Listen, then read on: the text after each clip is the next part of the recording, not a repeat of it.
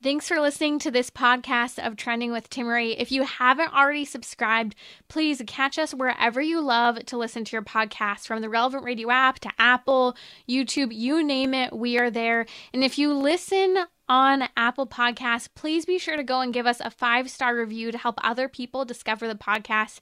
Anything you share in terms of episodes, whether it's texting it to a friend, posting on social media, helps to build up the kingdom for God, to help confront the challenging issues we face as a culture, but with joy, with hope, and with an eternal perspective where our faith collides with everyday life, bringing eternal principles to help us live our life joyfully. So, what's trending? Bridging your Catholic faith with your everyday life. You're listening to Trending with Timmerie on Relevant Radio.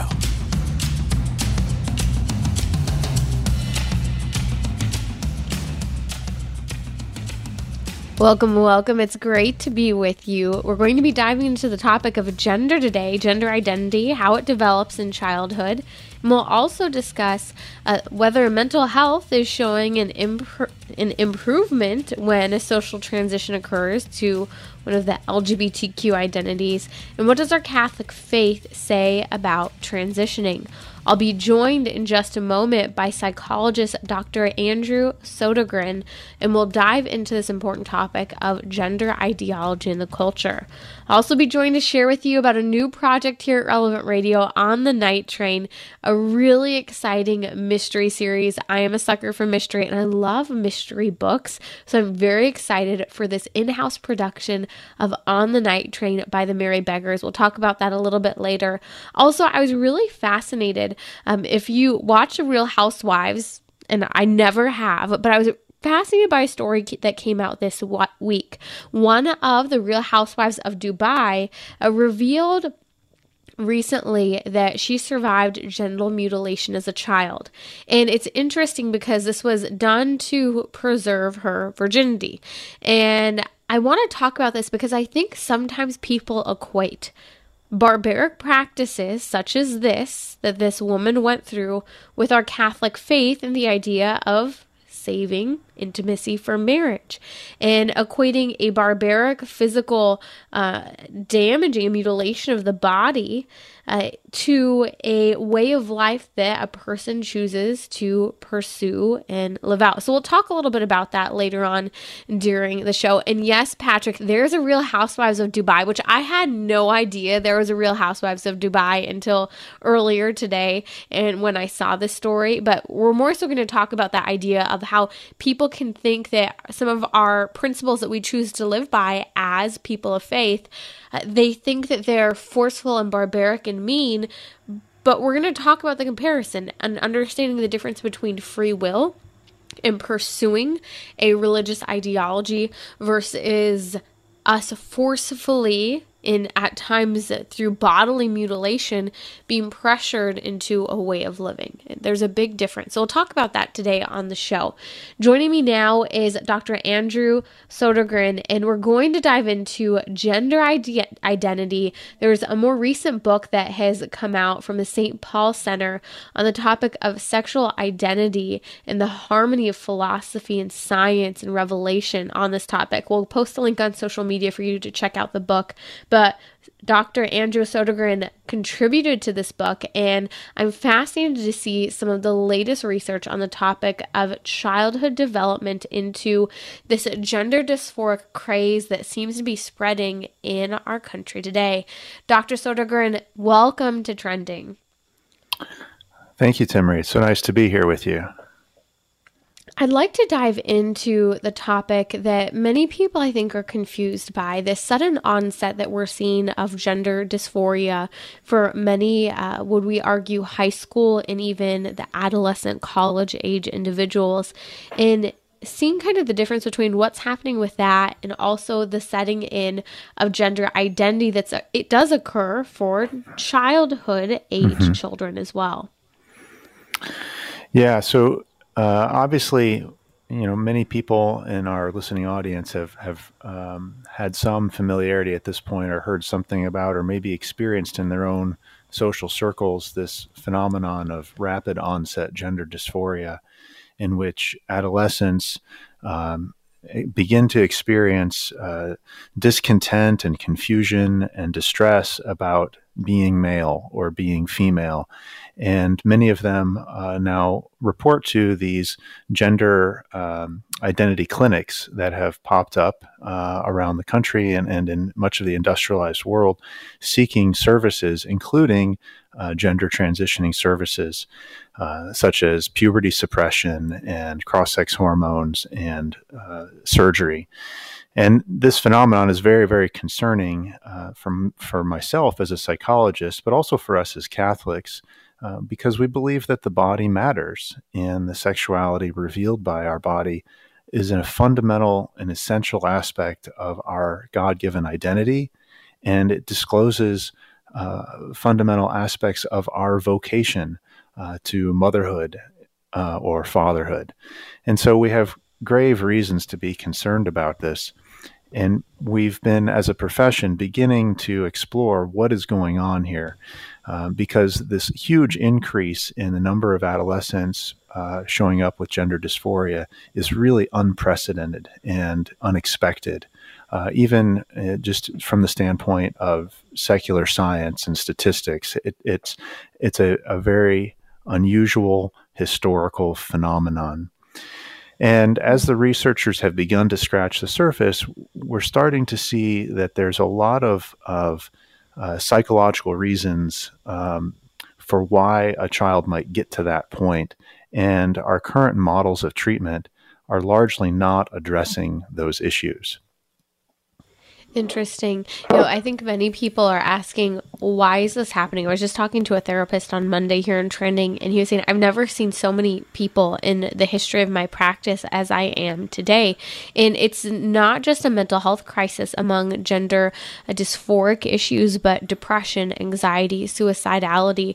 Is there a connection? I know we've talked about it here on Trending that there is, but can you make that connection between all of these common mental health crises that young people are going through today? Well, I think that there's probably several common factors, but the one that I always go back to that seems to be the most important is the breakdown of the family. We all know that children thrive and develop in the most healthy way when they are blessed with an intact family of a biological mother and a biological father who are happily married to each other. That is the context that provides the best support for a child's development. And unfortunately, that structure has broken down considerably over the last several decades, to the point now where it's actually becoming a rarity for a child to go from birth to adulthood living with an intact nuclear family that I described.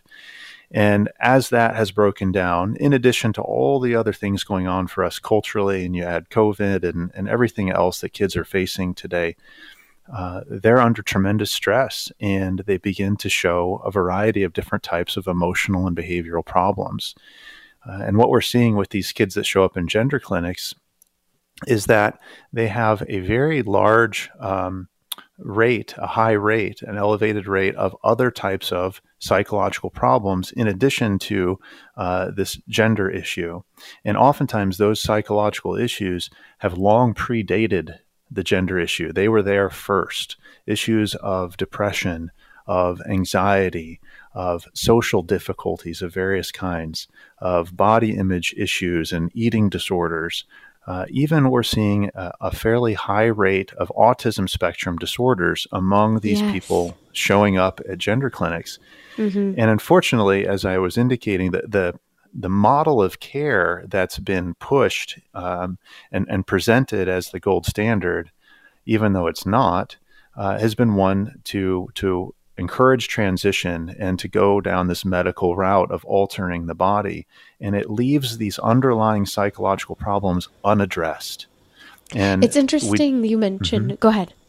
No, I was just going to say, we just do our young people such a terrible disservice by not first treating the psychological distress and wounds underneath and seeing if the gender issue resolves in due course. It's interesting that you mentioned the autism spectrum diagnosis increasing among young people as well, because I've seen a lot of the research over the last couple of years and the connection between the autism spectrum and our decrease in our capacity to socialize due to technology. And then it's more so this inability to socialize for many who are on the spectrum from technological use, but also in the research, we're seeing that this transgender sudden onset, especially happening among young girls, has a link to many women actually experiencing autism. And this is one of the ways that we're seeing this confusion playing out is in this exploration of gender. Yes, absolutely. Yeah, for individuals on the autism spectrum, I think that there are two issues that kind of play into this. One is the social difficulties that they tend to have. They have a harder time reading social cues and fitting in socially. So their experience growing up has often been one of, I don't fit with my peer group.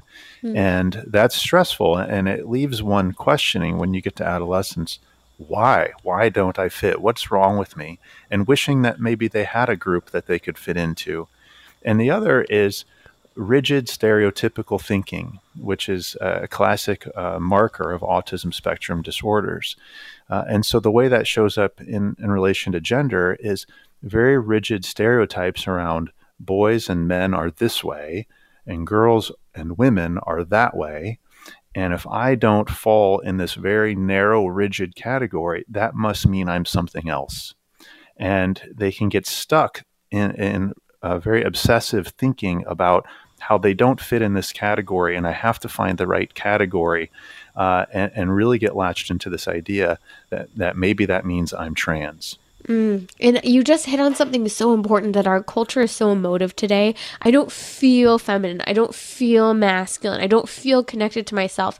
Who is it? Demi Lovato, who suddenly decided that she is feeling more in touch with her feminine side. So she's returning to her she, her pronouns after a while of identifying as they, them pronouns. I find it so interesting because psychologically, this is a newer phenomena where and I'm guilty of it. I hear it in conversation. Someone will ask me a question. They'll say, how do you feel about X, Y, and Z in the church? And I said, well, this is what I think about what the church teaches, and this is what the church teaches. It's not, and I'll say, it doesn't matter what I feel about it. It's a check for, anyone who's thinking that, yeah, we need to get connected with truth, not just what we're emoting at the moment. Yes, that's very true. Masculinity and femininity in the end aren't really feelings. These are qualities, and we can make judgments about the extent to which I match a particular image of masculinity or femininity, but it's not really a feeling. I don't really know what it means to feel like a man or to feel like a woman. These are objective realities, not emotional states. If you're just joining us, that's Dr. Andrew Sodergren. You can find him at ruahwoodinstitute.org. That's RUAH woodsinstitute.org. We'll post a link on social media as well as in the podcast notes. Dr. Sodergren, something you mentioned earlier, you said a part of this increase in the LGBTQ identity, depression, anxiety, suicidality, that autism spectrum, all of it in many ways, it goes back to especially what we believe as Catholics of the breakdown of the family, kids needing biological mother and father. But you mentioned a key component that I think is challenging today's society. You mentioned the need for a biological mother and father, but a biological mother and father, you said, who are happily married to each other. I thought that was such a keen part of what you said, because I hear from parents across the nation day in and day out who are sharing with me over the last couple of years about their children who have this sudden onset of gender dysphoria, never having experienced or shown any signs of it before. And always in the story, at some point, there's some discrepancy of an unsettlement within the context of the marriage. Maybe one absent parent, one parent checked out, dealing with some sort of drug or alcohol addiction, or refusing to participate in the faith of the family life.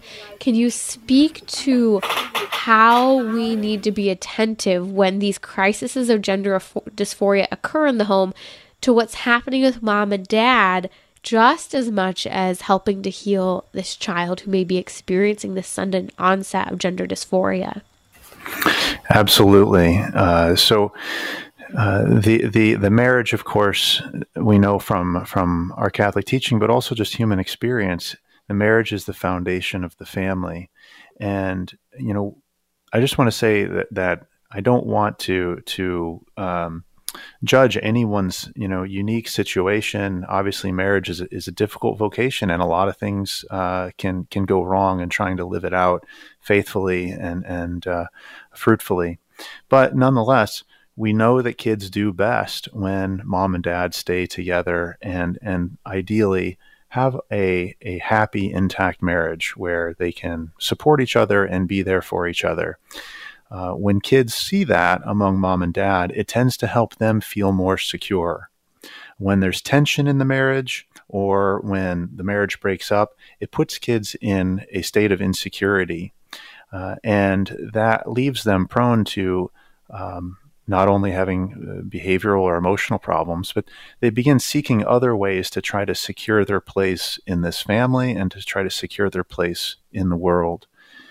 When the marriage is intact, they don't have to worry about that stuff as much. They can relax and just be a child. And it gives them the example of seeing how the sexes interrelate. And it gives them healthy role models to identify with and to aspire to. And unfortunately, Timmerie, you very accurately pointed out that in many of these cases of young people struggling with various psychological issues, including gender dysphoria, there are often cases of struggling marriages or divorce or some sad situations of maybe a parent died or abandoned the family. These things are part of these kids' story, and no one's really looking at that and offering them opportunities to find healing from those experiences. And so I think that's where there's a real call to action for Christian and Catholic mental health professionals is to lean into those wounds and to help provide opportunities for these young people to receive some healing rather than just offering them drugs and surgery. Isn't that profoundly needed in today's culture? I have a question too for, the parent who's listening. Maybe they haven't gone to therapy yet. They recognize that the breakdown within the context of the marriage is impacting the child in some way, especially mothers who are writing to me. Predominantly, we're hearing this from mothers. What advice would you give to a mother who is really trying to navigate this on her own and does not have either a present spouse or a supportive spouse through the difficulty of the gender dysphoria for their child? Yeah.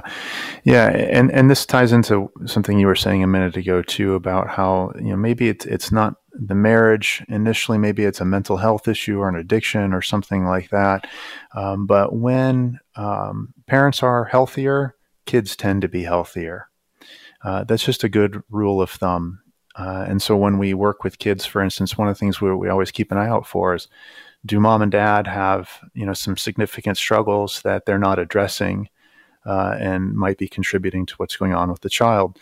So for the parents in the listening audience, I would simply say, first of all, I'm also married and have children, and I know how difficult it can be. And I know that for a lot of years, I didn't want to acknowledge that I was failing in some ways as a parent and that my issues maybe were affecting my kids.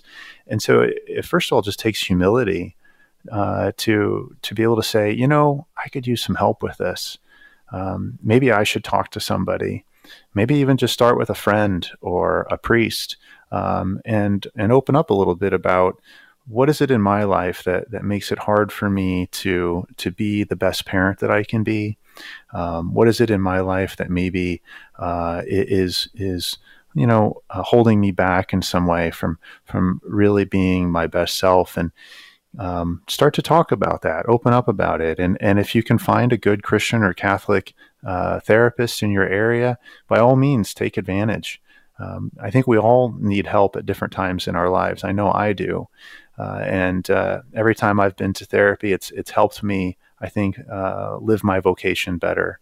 And so obviously I'm a big supporter of that. and recognize that there's nothing that we can screw up so bad that God and his infinite goodness and grace can't still use it for good. So we don't have to despair. I like to tell parents that parenting is like trying not to fail too badly. And the reason I say that is because, in a sense, I'm talking to myself. I used to put a lot of pressure on myself to be, a perfect parent and raise our kids a certain way. But I had to recognize at a certain point that we all make mistakes, and God will work through those mistakes if we allow him to. But we should still work on ourselves and seek the support that we need to do the best job that we can. That's psychologist Dr. Andrew Sodergren here on Trending with Timmerie. We're going to come and talk about the topic of mental health and whether or not social transitioning for those who are identifying as LGBTQ is helpful and what our Catholic faith says about transitioning. But if you have a question, we'd love to take it. The number's 1-888-914-9149. I'll be right back here on Trending.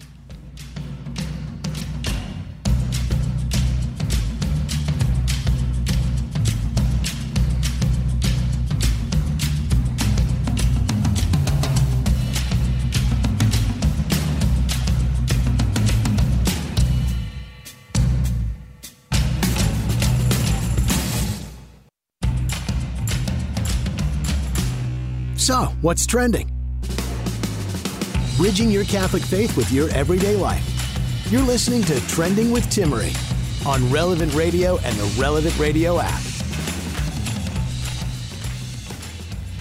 Welcome back to Trending. We're diving this mystery in, I think, often what it feels like with this gender dysphoria, the sudden onset, rapid onset, clinically what it's referred to, of people who are identifying as transgender LGBTQ seemingly out of nowhere. We talked about how gender identity develops in children, the important role of the family, especially the parents. And if you weren't with us before, you or someone you know is struggling with this, to talk about how this comes back to the parents is so important. So I hope you'll go back and listen to the podcast, Trending with Timmerie, here on Relevant Radio. You can find it at relevantradio.com or catch us wherever you listen to your podcast and text a link of the episode to a friend who could benefit from listening to this show. It's a simple way to spread the good news and the truth of our Lord Jesus Christ. Joining me now is Dr. Andrew Sodergren. You can find him at ruahwoodinstitute.org. That's ruahwoodsinstitute.org. RUAH. We'll post the link on social media as well as in the podcast notes. Just follow me at Timmerie, TIMMERIE.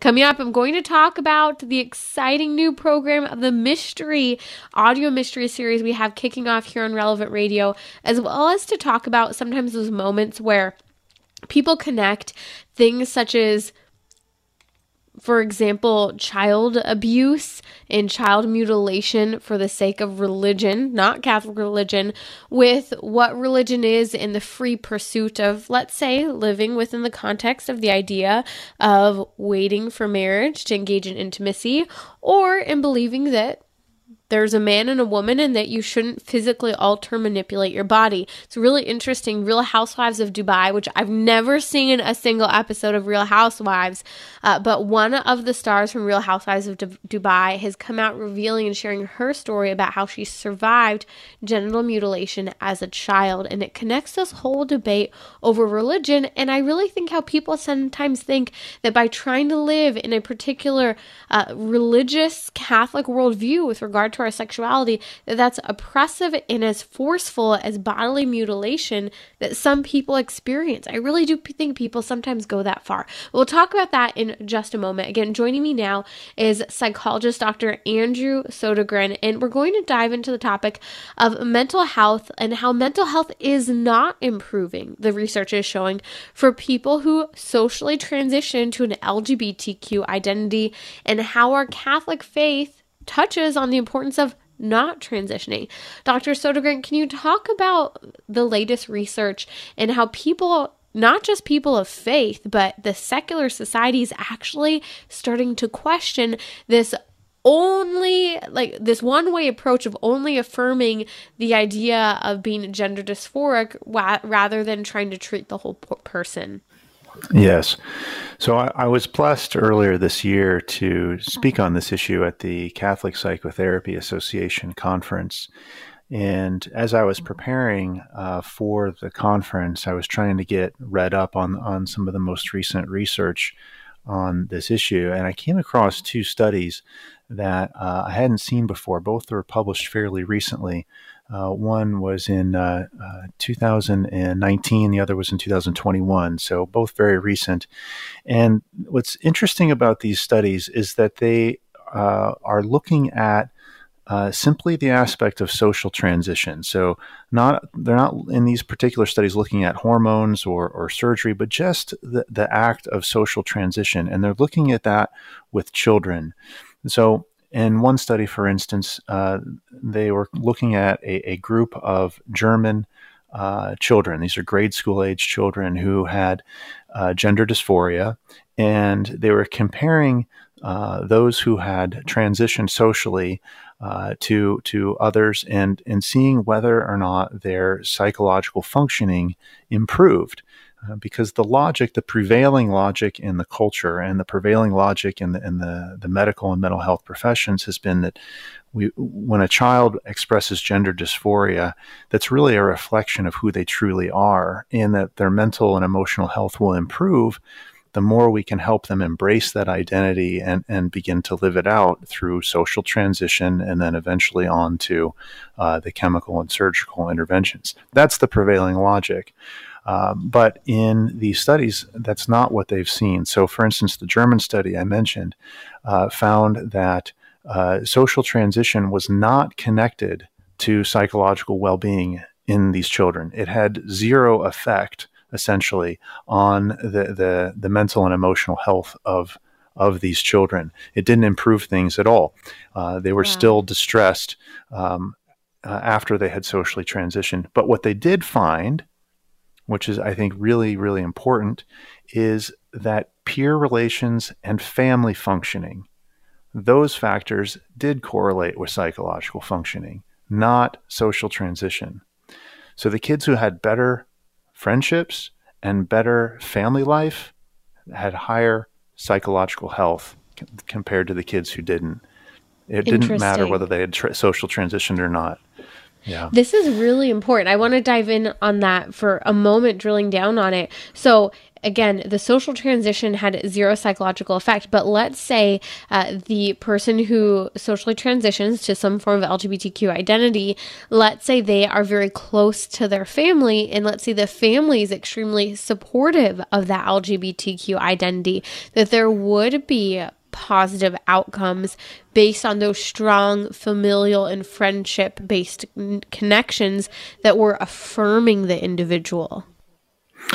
Well, that's possible to an extent, because you have to remember that we're using very limited instruments. These are just rating scales regarding things like how much anxiety is the child experiencing, how much depressive symptoms is the child experiencing, right? And so in the context you described, it's possible that if the family is functioning well, they have an intact family structure, and it's generally a healthy family structure, and the kid has a good friend group, that yes, he might end up looking better.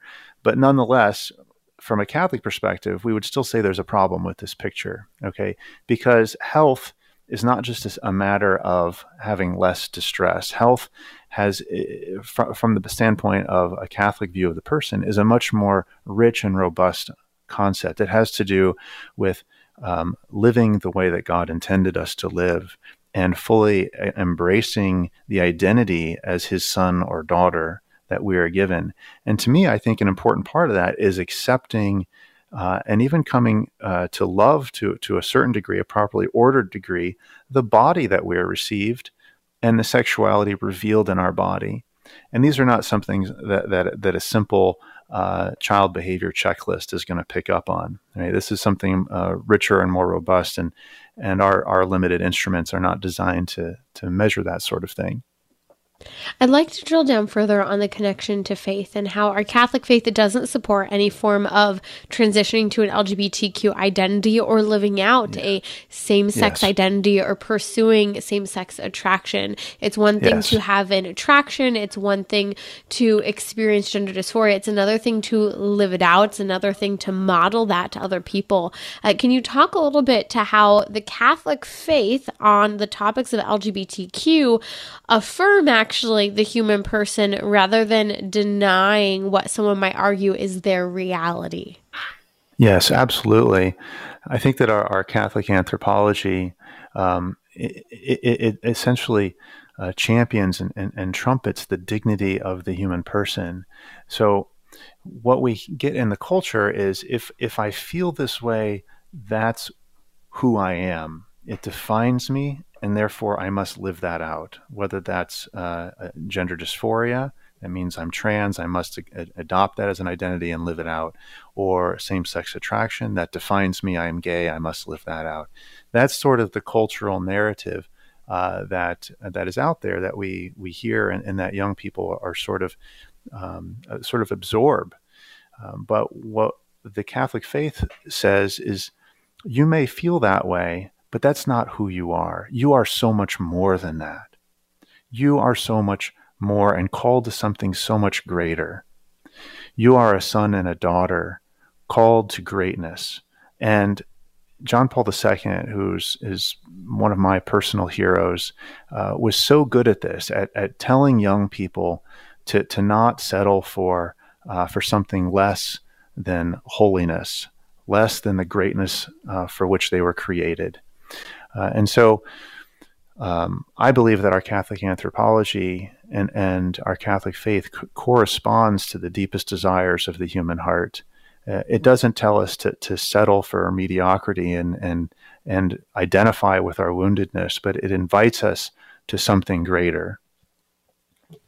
Praise God. Praise God we have that. I think that sometimes that's what's missing when people look at the Catholic faith juxtaposed to this LGBTQ identity, and they think that it's villainizing, that it's harmful. But the fact that the Christian Catholic worldview, that Catholic anthropology, is calling forth the transcendence, that higher calling of the human being that we're created for, that we're not just made for a fleshly, desire-oriented happiness, but we're made for union with God. Amen. That's absolutely right. And, in the work that I do, that always is operative in the background for me. Is I want to try to understand this person's wounds so that I can help them move past them and to pursue their vocation in Christ, whatever that might be, because that's their path to deepest fulfillment. That's their path to holiness. That's their path to making the greatest difference in the world. And there's nothing that gives me more satisfaction from being able to help someone to do that. Dr. Sodergren, we have a question coming in for you from Brian. Brian from Appleton, Wisconsin. Brian, welcome to Trending. What is your question today for Dr. Sodergren? Oh, Doctor, thank you for taking this topic and for being the light in the darkness for us. Sure. What it seems that this phenomenon of gender dysphoria is happening among school-aged children, and it's not something that we've seen for decades and decades. It seems to be something rather new, especially in the quantities that we're seeing. And so it suggests that it's an environmental variable that would be causing this because of the numbers that are increasing more recently that we don't see in the past. So I'm wondering, are there any statistics on this phenomenon occurring from public school children versus either Catholic school children or even children in Catholic families that attend Mass weekly?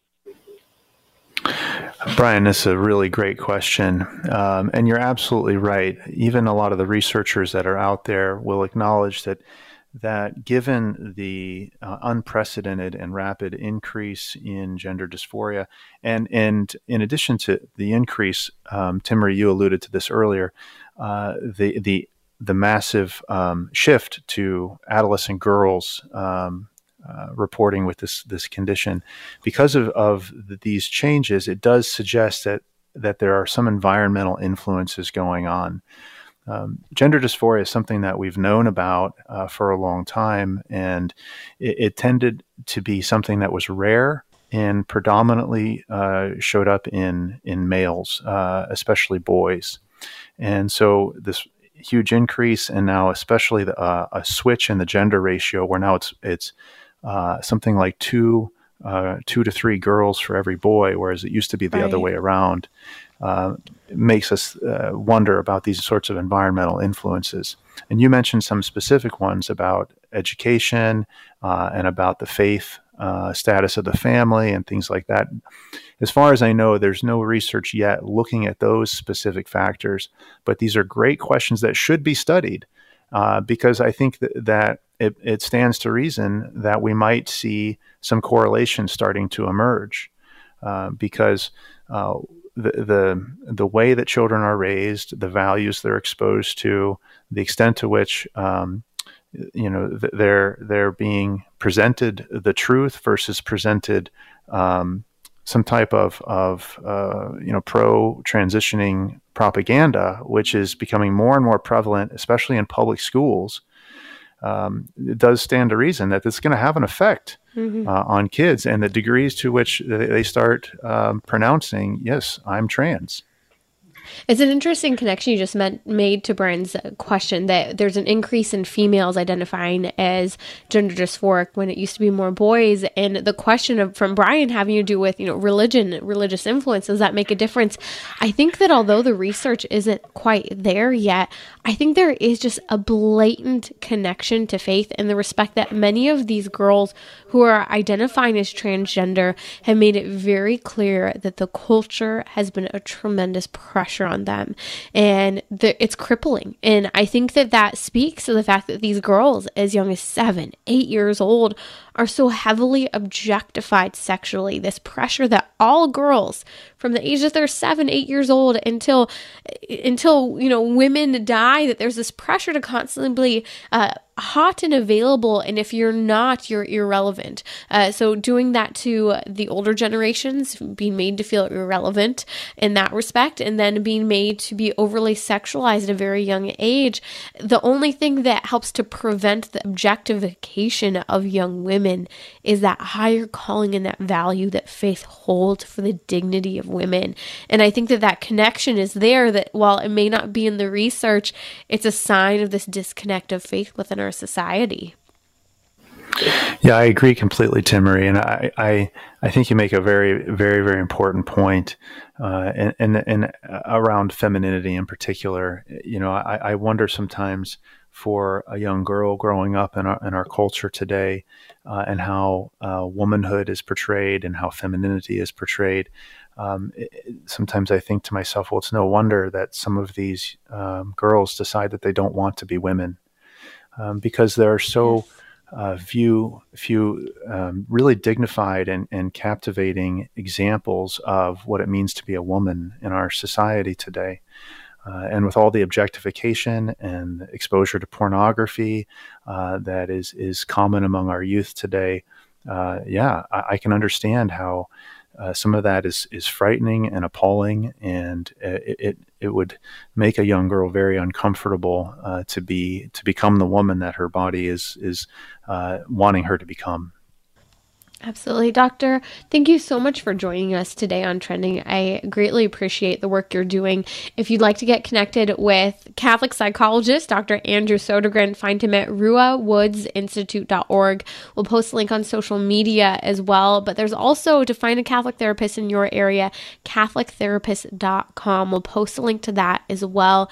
Thank you so much for your time. We'll be right back here on Trending to share with you about the exciting new project we have, an audio mystery series that is clean and fun for the whole family, brought to you by the Merry Beggars here on Relevant Radio. I'll be right back.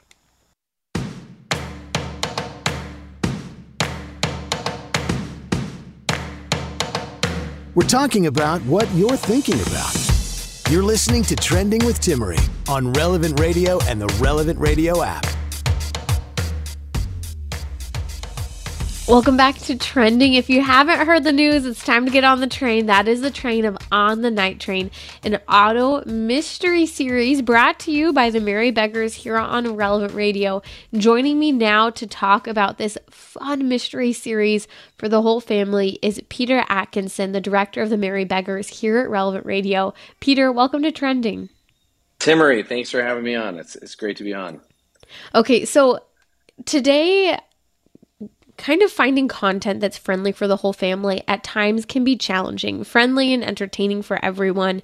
Can you tell us a little bit, having been in the media industry, what's happening today in the industry and why we're bringing On the Night Train to Relevant Radio? Yeah, absolutely. So my background is as an actor and a performer in New York City.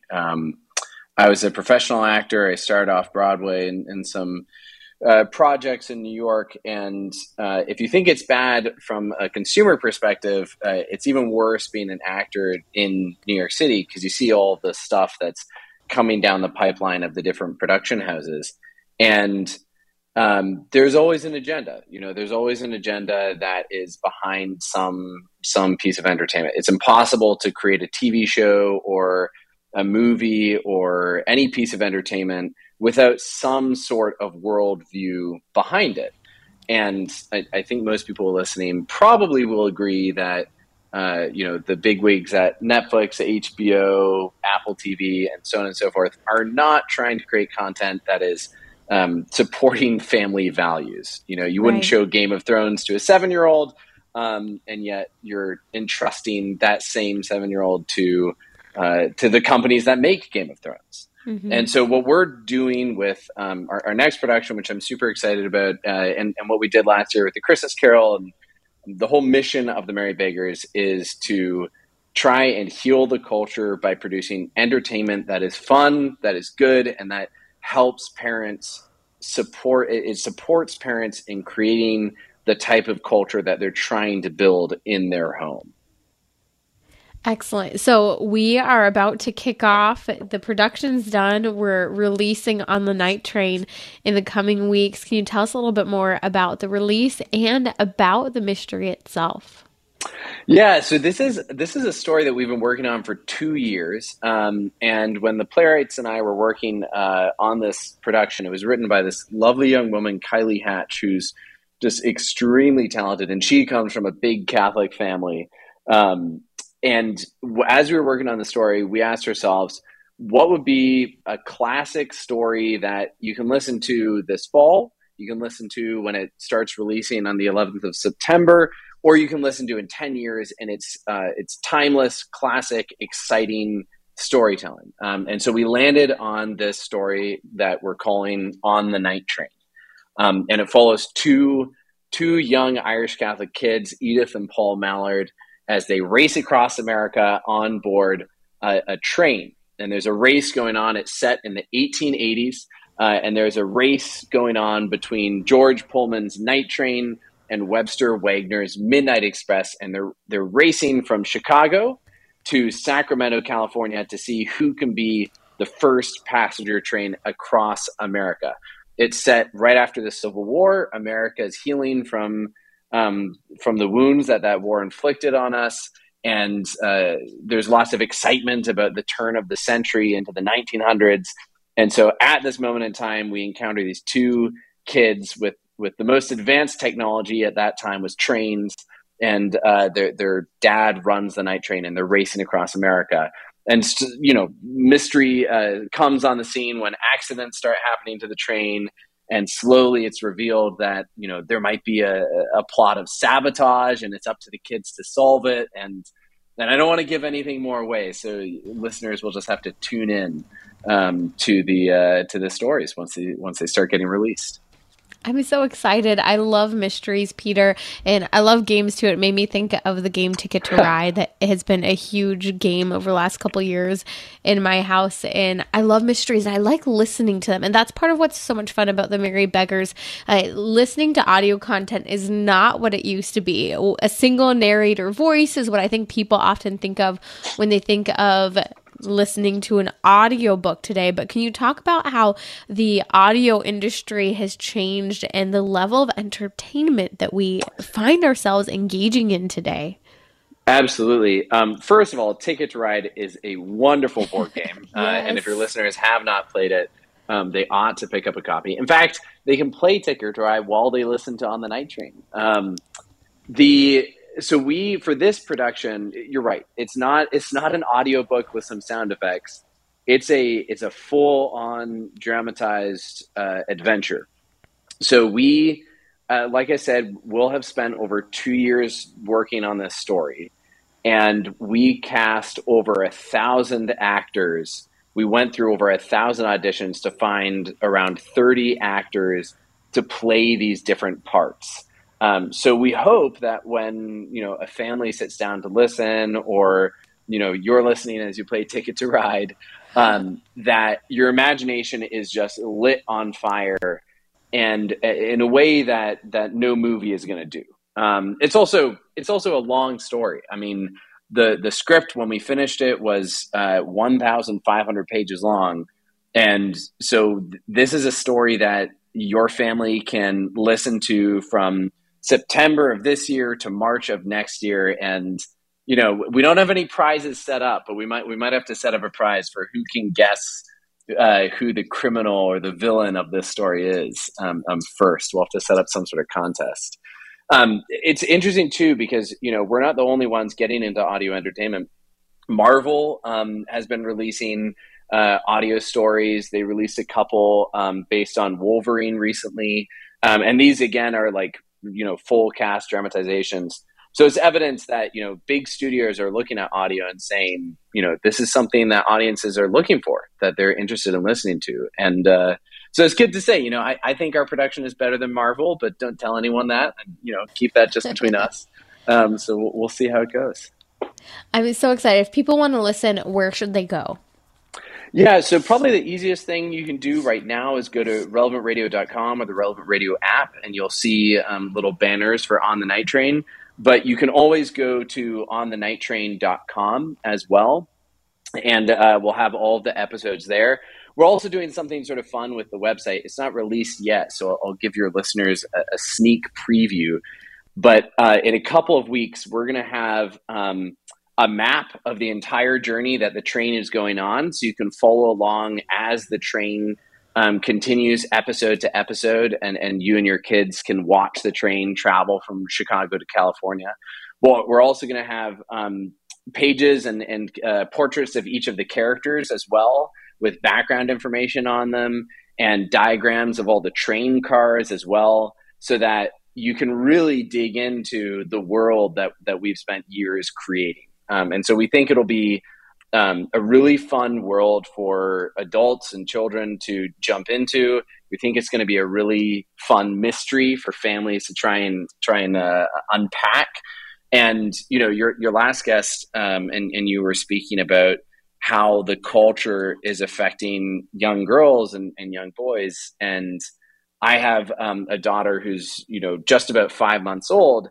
And already my brain is starting to turn to, what is the type of stories that she's going to be forming her imagination around? What are the types of ideas about what being a young woman means? And one of the things that we wanted to do with this story is center the story around a family that loves each other, that is intact, where the father is sacrificing for the family and the mother is taking care of the children's hearts. And we think we've done that. So we hope it'll be a way for families to not only enjoy entertainment together, but also have some hope that there is a model of a good, loving family that their children can learn to imitate. I love that example that you just gave, because I think many stories today are automatically built in that there's a broken home, a broken relationship. Disney took with this model many, many years ago.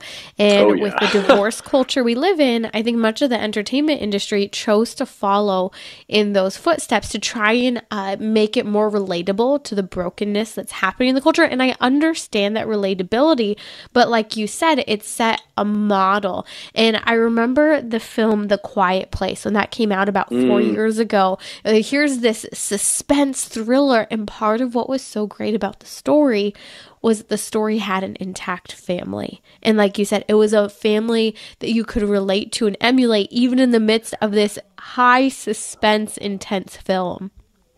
Yeah, absolutely. I mean, what was it? 50 years ago, dads became dopey. So the standard dad became, detached and sort of dumb. And the mother is either, hysterical or so independent of their family that they're not, there's no dignity in entertainment in being a mother that is forming the heart of the home and raising their children, which is so backwards. I mean, it's just unbelievably backwards, but this is the model that entertainment has followed for so many years. And A Quiet Place is a beautiful example. I mean, it's an incredibly well-written story, and the father in it sacrifices, don't want to ruin the movie for anyone, but the father sacrifices himself for the family. And that's what fatherhood is. And it's presented in a beautiful, inspiring way that men see that and they want to rise up to that. And that's just something that our culture needs more and more and more of. So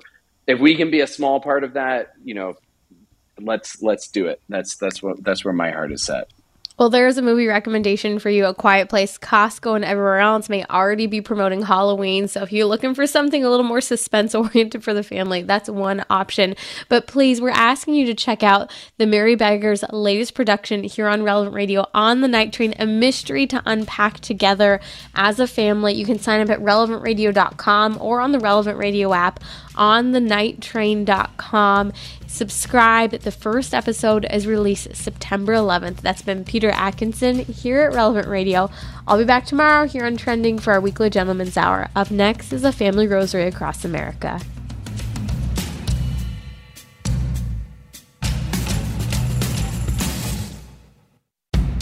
This is Timmerie from Trending with Timmerie. Let's be real, the challenge of pornography is significant in our culture, and we're going to talk about concrete steps of how to quit looking at pornography for good. So join me Wednesday during our weekly Gentleman's Hour. You don't have to be a gentleman to join us. We're also going to talk about how finding your calling, not your job, is so important. Join me Wednesday, 6 p.m. Central on Relevant Radio or the Relevant Radio app.